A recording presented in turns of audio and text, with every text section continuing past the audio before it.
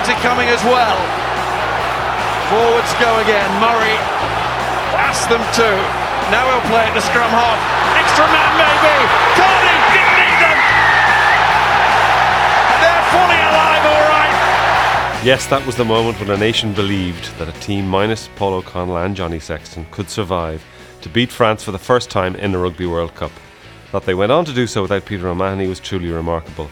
But then, these are remarkable times in Irish rugby. I'm Peter O'Reilly of the Sunday Times. And I'm Brendan Fanning of the Sunday Independent. And you are very welcome to the latest World Cup edition on Down the Blind Side, brought to you in association with DID Electrical. On this week's show, we'll be looking back to that incredible night in Cardiff, looking forward to another special occasion, we hope, in the same stadium, and our chances of beating Argentina. We'll be looking at the Sean O'Brien situation and how the other World Cup contenders are shaping up. And in our competition, we'll be giving you a chance to win a €100 voucher for any of DID Electrical's 22 stores. But first, to the most popular Puma of them all, well, in Dublin at any rate, we're joined on the line by former Leinster legend Felipe Contepomi. How are you, Felipe? How are you, Peter? How are you? All good, thanks. We can't seem to get away from each other, Ireland and Argentina, Felipe. This is the fourth meeting in 5 World Cups coming up on Sunday. Tell me, at half-time in Cardiff, could you see Ireland surviving against France last Sunday? Well, I think that in fairness, Ireland is the best team in Europe by far, and they show that not only because of their individualities or their great players, but the depth in the squad they've got, The last game against France, they've got some key injuries throughout the game, and they not even were touched by those injuries. They played even better in the second half, and they dominated France from the first minute to the last minute. So I think definitely they have the how to survive. Hi, Felipe. It's Brendan here. At the press conference after the game, Joe Schmidt said that the Pumas had cruised through their pool and that they would be in great physical shape come Sunday. You've been in the UK commentating for ESPN on the tournament. How would you assess them? Look, I think that's true. They cruised, and I think that for the first time ever, the Pumas had a pool that everyone, but the players, that they always kept their humility and the humbleness and so on. We all knew they had to come through that pool, Having said that, it gave them the opportunity to rest some players in the last game against Namibia, to have and make some guys that didn't have many time on the pitch to play a few minutes or the game altogether. So I think, yes, they will be in shape, they will be in form, and also, having said that, we need to put in context that the Pumas, they had a rugby championship 2 months ago, so they know exactly the physicality and the toughness of a quarterfinals or a game like that, of that caliber. That experience in the Rugby Championship is probably going to make a big difference to them in this tournament, isn't it? Well, I'd like to think so. I think, put it in this way, it took me 15 years to playing in the Pumas and 4 World Cups to get 87 caps. And the other day, the captain, the scrum half, who was the captain on the day, Landajo, played 4 years, and he's already in 50 caps, Yeah. And it's his first World Cup. So if you see it in numbers, you will see a lot of players that it's their first World Cup. And a World Cup is nothing like any other thing, But having said that, they've already played 4 championships, and playing home and away against Australia, New Zealand, and South Africa, it gives you a knowledge of the highest level of rugby, Sure, So yeah. I think these Pumas, even if you see them in the names and in papers, you don't see a lot of world-class players, individual, or there are great players, but not world-class like maybe other years. I think as a whole team, they are much better prepared than any other Argentinian team that went into a World Cup. Okay, and they're good to watch as well, Felipe. I mean, the wings, Imhoff and Cordero, they've scored loads of tries. Do you think they'll carry on playing lots of attractive rugby in the knockout stages, or will they narrow their game? Well, it's the way they know how. It's the way they play, because Southern. If you put it in, if you go to the stats that probably journalists, they go a lot into stats. The four Southern Hemisphere teams are the top scorers of the pool stages. You get, Australia, Argentina, New Zealand, and South Africa. So it's the way they play in Southern Hemisphere. And when you are playing 4 years, like the championship and so on, and trying to develop and trying to catch up to the best teams and the style of rugby of those teams, I think they've been practicing that for so long now that I don't see them going back into a kicking style of rugby, Okay, well, the winner of Sunday's game is likely to play Australia in the semi-finals. Of course, you know the bloke who's coaching the Wallabies. Have you been surprised by the effect that Michael Cheika has had on Australia? No, not at all, because to be fair, I still speak a lot with Michael, and now they also have Mario Ledesma, a very close friend of mine, coaching the scrum and the forwards in Australia. So I'm quite in contact with them. And when we spoke, and I spoke a few months ago with them, I said it's very similar to what happened in Leinster, Sure. A very gifted bunch of players that they had a bit of a problem in the scrum, and they conceded a lot of points against, so if you trust on your ability to score, but if you don't, the day you don't score 30 points, you lose the game. So the key was to cut down the amount of points that you concede, And if you see in the pool stages and in the group of death, Australia together with Ireland, they are the two teams with the best defense. So they put they attacked two major effects they had. That was the scrum and the defense, or the conceding points. And now by solving that, they know they have the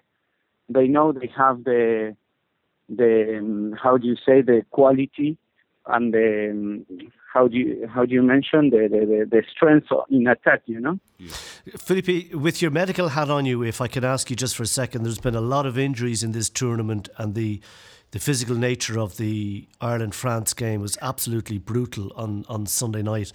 The Southern Hemisphere teams maybe are more, I've heard this suggested, are better at attacking space rather than people. Do you think there's any merit in that, or what do you make of it? Yeah, could be. It's a good way. I haven't thought about it. It could be one of the reasons. It has to be analyzed, But I think that I was surprised with the amount of injuries the World Cup conceded that there were throughout this World Cup. But having said that, it's difficult to make an analysis at the moment. You have to go throughout every injury and see how they got it, and then try to assess what was the problem. But it could be a good way of putting it. I think that normally in Southern Hemisphere you work a lot on evasion, while in Northern Hemisphere they look a lot on muscling the other team, So it could be, and I never thought about it. It's a good way of putting it. I robbed your idea. Well, I robbed it from somebody else, Felipe. It's okay. Tell me, Felipe, give us your prediction then for Sunday. Well, I think my heart is obviously with Argentina, My head is split in two, I think it's a 50-50, and whoever can have the ball will win that game, because I think Argentina is a team that feels more comfortable with the ball than without the ball, and the same Ireland, Although Ireland has a bit of an edge when they don't have the ball, they have a better defense than Argentina. Okay. Having said that, they lost a big player in O'Mahony, and we have to see what happens with Sean O'Brien.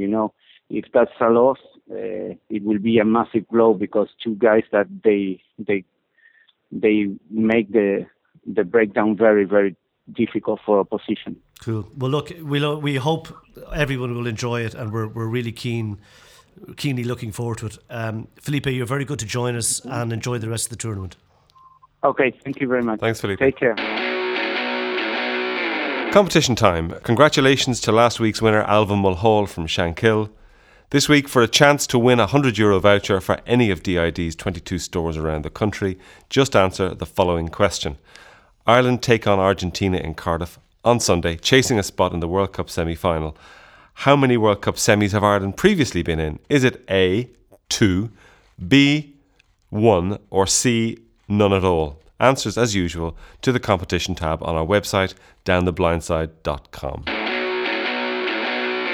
Now, let's dwell on the buzz of that hectic night in Cardiff. Before we left the press room to head up to the rafters on Sunday, we asked a few of our French and British colleagues how they thought it would go, and here's what they said. Ian Borthwick, Racing 92, France to win by 5 points because they're fitter than they've ever been. They've been together for nearly 3 months.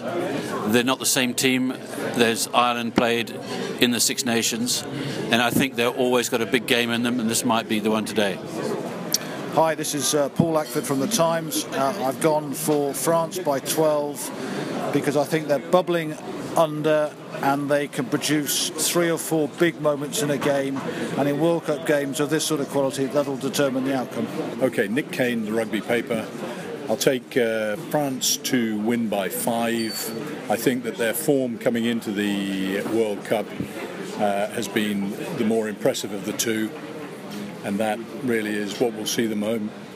Arnaud David from Sud-Ouest newspaper in France. So my bet, France by 3. Why? Because they are entering this game with a very quiet confidence, and they've invested so much into this game that, as Frédéric Michalak proved over the first few games, they can do it. Ben Pommier from La Montagne, France by 12, because the target is Johnny Sexton. Stuart Barnes, Times, Sunday Times, sometimes Irish Times as well. It's Schmidt versus San Andre. It's about coaching, it's the tactical battle. For that reason, I go Ireland by 9 points.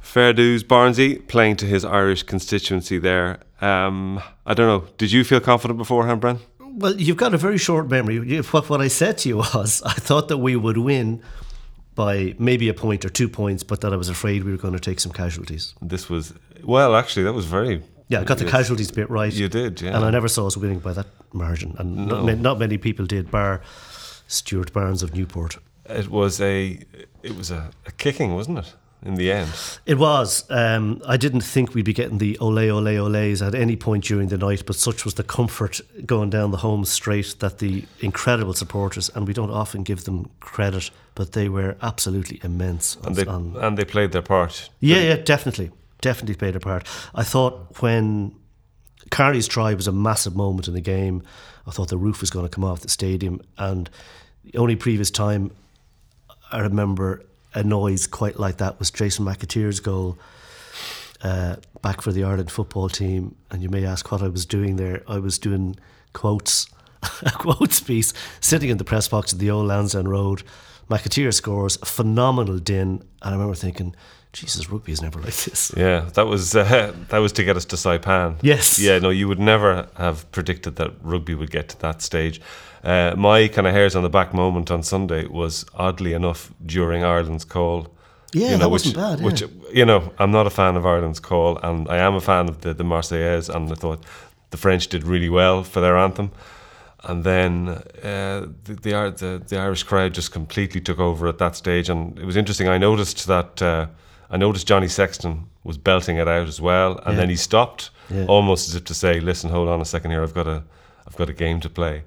Trying to get some ice back into his veins. Exactly, but I don't think he's really conditioned that way, though, is he? His personality type doesn't allow for much ice in the veins. No, it doesn't. But it was an incredible experience, and I think Johnny was a bit wound up. He was throwing himself about. that's the way he plays, as you say. The injury, we should point out, I suppose, wasn't as a direct result. We don't think of the tackle by Pickemall. It was just before that.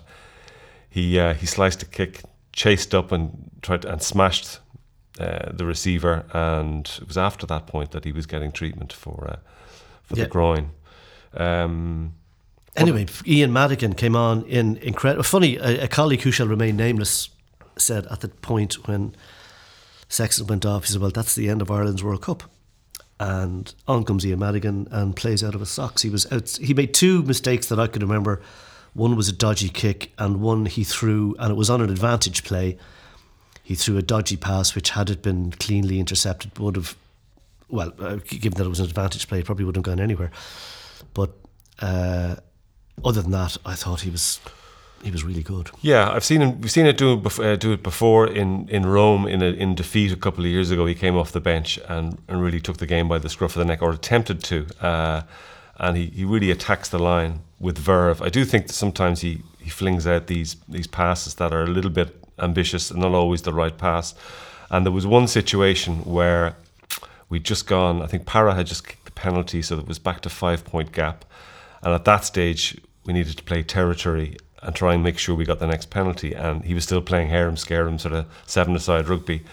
So it begs the question, if we're playing against Argentina, who like to play a bit of ball as well, do we absolutely need Sexton's control on Sunday? Or if Madigan were to come in at fly half, is it a problem? I don't think it would be a problem on Sunday, and I don't mean to belittle Argentina as I did in '99 in the run-up to that night in Lens. I didn't think they represented any threat. Incidentally, I don't think the current Argentinian squad are a patch on that squad. But in any case, I think Madigan would certainly be good enough, other things going well, to get us through on Sunday. It'd be beyond I would be concerned about, and not just about Madigan. But anyway, let's look at Sunday and one other burning issue. You speak of Sean O'Brien, Brendan. 1 week he gets, as we expected, I think. Yeah, pretty much. Entry point of 2 weeks, a week for mitigation, a week in mitigation, back on deck for the semis if we get that far. I think obviously it's going to knock them back in a big way, not having him on deck on Sunday, but at least the morale boost of knowing that if they get through it, they have him back for the semis is huge. What about the incident itself? Well, you mean Monsieur Le Cheap Shot? Yeah, what it fails to deal with is the whole idea of provocation. We don't know exactly what Pascal Pape did to Sean O'Brien in the 30th second of the game. It was a natural reaction. I'm sure this was part of O'Brien's defence. I don't know. I remember Alan Quinlan stood on Fabien Pelouse's toe and got him sin-binned in the Heineken Cup final in 2008, and we all thought he was a gas man. It was Quinny, the old mischievous imp. They've got to do something about this, though. You can't get away with this sort of thing. If you're going to come back and make judgments retrospectively on reaction to provocation, it simply doesn't make sense. And moreover, not that it just doesn't make sense, but it encourages provokers in the first place. So the World Rugby really need to have a close look at this, I think. The O'Brien punch was, of course, just one element of the drama on Sunday. Here's what some of the players made of it afterwards. Johnny fronted up like we knew he would. Whenever they ran at him, which they did, he put his body in line, which he always has. But I guess that was the French tactic. And when he came off, I guess in other years, I think there would have been doubt. We would have sort of went in ourselves probably. But it shows that there's a squad here. We have complete faith in each other. And Ian Madigan came on, did really, really well, and ran the show well. And I think everyone just lifted everyone as well. And like Paulie spoke incredibly well before the game. He basically had us in tears before it, so we knew that it was going to take more than just, we talk about being clinical and taking our chances and all these buzzwords, but today definitely we knew it was going to have to take more from us and going somewhere deeper, and the words he provided it definitely got the best of everyone, and I just feel very lucky that I was in that circle whenever he was able to speak, and it's just amazing to be involved in. I think they're big guys if we do lose any of them personalities, but I really believe that we talked from the very beginning. We've talked for the last 2 years about building a squad. It's not the way it used to be. I think where we're relying on a lot of, several handful of players. I think we can go deeper. I think, any team that wins the World Cup, I think it shows you have to go deeper. And this is our test now. It's about people getting chances. And I feel that in other games when the bench have come off, they did well. I think today the bench in a very high pressurised environment came off the bench and did reasonably well. So, we're an experienced bunch of guys, and we're enjoying each other's company. And now it's about regrouping very, very quickly. And what an opportunity we've given ourselves, no matter who feels next week.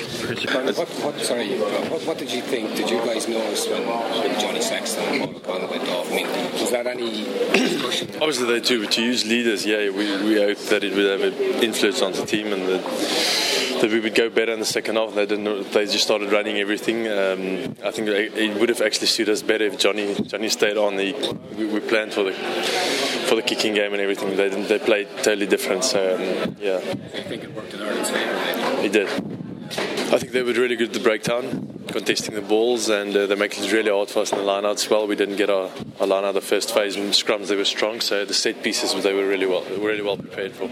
It seemed like there was a lot of energy coming on once Ian Madigan came on. Obviously, nobody wanted to see Johnny Sexton go, but Matt seemed to bring an awful lot of energy. I think he performed very, very well, Matt, when he came on. To come on in a game like that, obviously everyone looks to Johnny for a good bit of leadership, and to lose someone like that. We didn't panic. I don't think we knew exactly what game plan we wanted to try and execute and how we wanted to go about doing that. And but for Mads to come on, obviously there's a bit of pressure on his shoulders there, and I think he came on, and I said it to him afterwards. It was a huge step for him, to come on in a game like that and just lead and show such composure and perform very well himself. So he deserves a lot of credit for that performance. How much do you enjoy playing at Cardiff? Because it seems to become a home from home.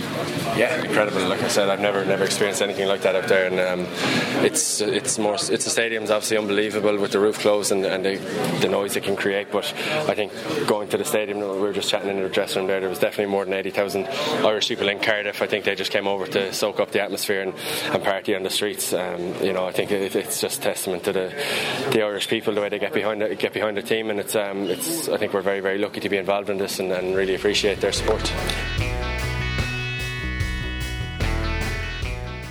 Now, competition time. Congratulations to Alva Mulhall from Shankill, our winner last week. Now for the chance to win a €100 voucher for any of DID's 22 stores around the country. Just answer the following question. Ireland take on Argentina in Cardiff on Sunday, chasing a spot in the World Cup semi-final. How many World Cup semis have Ireland previously been in? Is it A, 2, B, 1, or C, a big fat none? Answers, as usual, to the competition tab on our website, downtheblindside.com. Open your eyes and ears to an awesome autumn of sport with DID Electrical, and you could win a €1,000 Samsung 4K Curve TV. Just spend €100 or more in any DID Electrical store or online at did.ie. There's one amazing Samsung 4K Curve TV to be won every day. Be in it to win it every day at DID Electrical.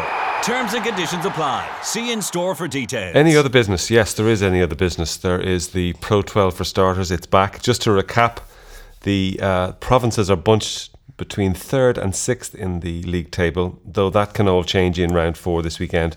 The game of the weekend is undoubtedly at Parky Scarlets on Friday night, where the leaders, Scarlets, host Leinster. There's a possibility for a long weekend in Wales there for somebody. Also on Friday, Connacht hosts Zebre and Ulster are in Edinburgh, while on Saturday, Munster v Cardiff acts as an amuse-bouche.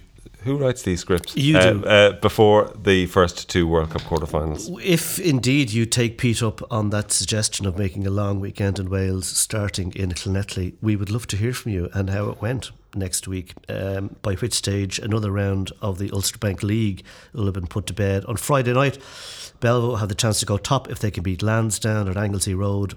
Also on Friday, UCD host Terranure, while the next day current leaders Clontarf play Cons. Weegens travel to Garryowen, and Ballynahinch and Young Munster battled out in Ballymacarn Park. But of course, Cardiff is the centre of everyone's universe this weekend. I'm heading back tomorrow. And actually, Bren, I know you've had harsh words about the city in the past. it is quite a pleasant enough spot, but it just completely transforms on match day. Yes, it does. And I was chastised for that. And I was thinking about that as I was driving into Cardiff last weekend. And it certainly helps that it was at my favourite time of the year, autumn.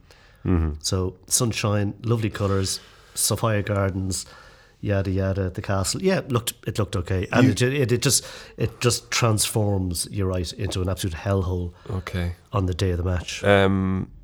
Sorry to make you sound like an old fella, but you've been to just about every World Cup. Or you've certainly. I missed 87. You missed 87. Okay, but it must rate as the best tournament so far. Quality rugby, absolutely first class. Best match? What would you say? Oh God, South Africa Japan was a good game with just an epic end game. I was lucky enough to do England and Wales and England and Australia. Thought they were fabulous contests, and our own match against France at the weekend was just sensational. What about you? Yeah, well, I enjoyed Saturday's game between Scotland and Samoa. I have to admit that I was rooting for the Samoans. I thought they played some great rugby. I mean, Scotland they've got through to the quarters, but some pool they've been involved in. I mean, the Japanese had them worried at one stage as well. I think the Samoans have, even though they've got terrible problems infrastructurally and all that, and politically at home, they play some great rugby. There's this mix of brutality and attack. It's worst games. France v Italy. I didn't enjoy that. There was about 25 penalties on each side and lots of scrums and just sent me to sleep. What about you? Namibia, Georgia was hard to look at last week. What were you doing watching it? Okay, it was a quiet moment. Doing my job, Pete. Anyway, I think part of the reason we've had so many good games is the weather. It's been really cracking. Great weather, and luckily lots of teams have played rugby rather than percentages, so we've been royally entertained. Lucky us. We have. It says down here, best or worst hotel so far, ? Without a doubt, the Holiday Inn in Southwark. Shocker. Was it? Yeah. A Holiday Inn Express. I couldn't get out of it fast enough. Is that what the Express is supposed to be about? Okay, well, I don't think we should complain about hotels, given that we're lucky enough to be over there, but I have to say the hotel just outside Guildford with the smell of cabbage and the frayed carpets, that wasn't great. The Clayton in Cardiff, just a word on that. Its situation is fantastic, because it's about five minutes walk from the Millennium, and from my hotel room on Sunday morning, I was able to actually look down Mary Street and see this heaving mass of green, and you can have a room there for €4,558. Not if you're organised, Brent. Not if you've planned ahead. Yeah. Quarterfinal predictions. There's a possibility that we could have all 4 rugby championship teams in the semi-finals. That would be South Africa, New Zealand, Australia and Argentina. Let's hope it's not. I don't think it will. I have a funny feeling that Wales, despite the massive introspection at having failed to take points against Australia when they had them down to 13 men, I have a feeling they're going to do something against South Africa, who have been typically South African, a lot of bosh and not a lot of inspiration. Other than that, the Kiwis, Ireland and Australia, I think, are clear favourites in the other 3. I'm with you there. I fear Wales may not have enough in the tank with bodies dropping left, right and centre, but I hope you're right. It would be fantastic if we could have 2 Southern Hemisphere and 2 Northern Hemisphere teams in the semis. We'll be here again next week to discuss all that on Down the Blind Side, brought to you in association with DID Electrical. I'm Peter O'Reilly of the Sunday Times. And I'm Brendan Fanning of the Sunday Independent. And we look forward to your company then.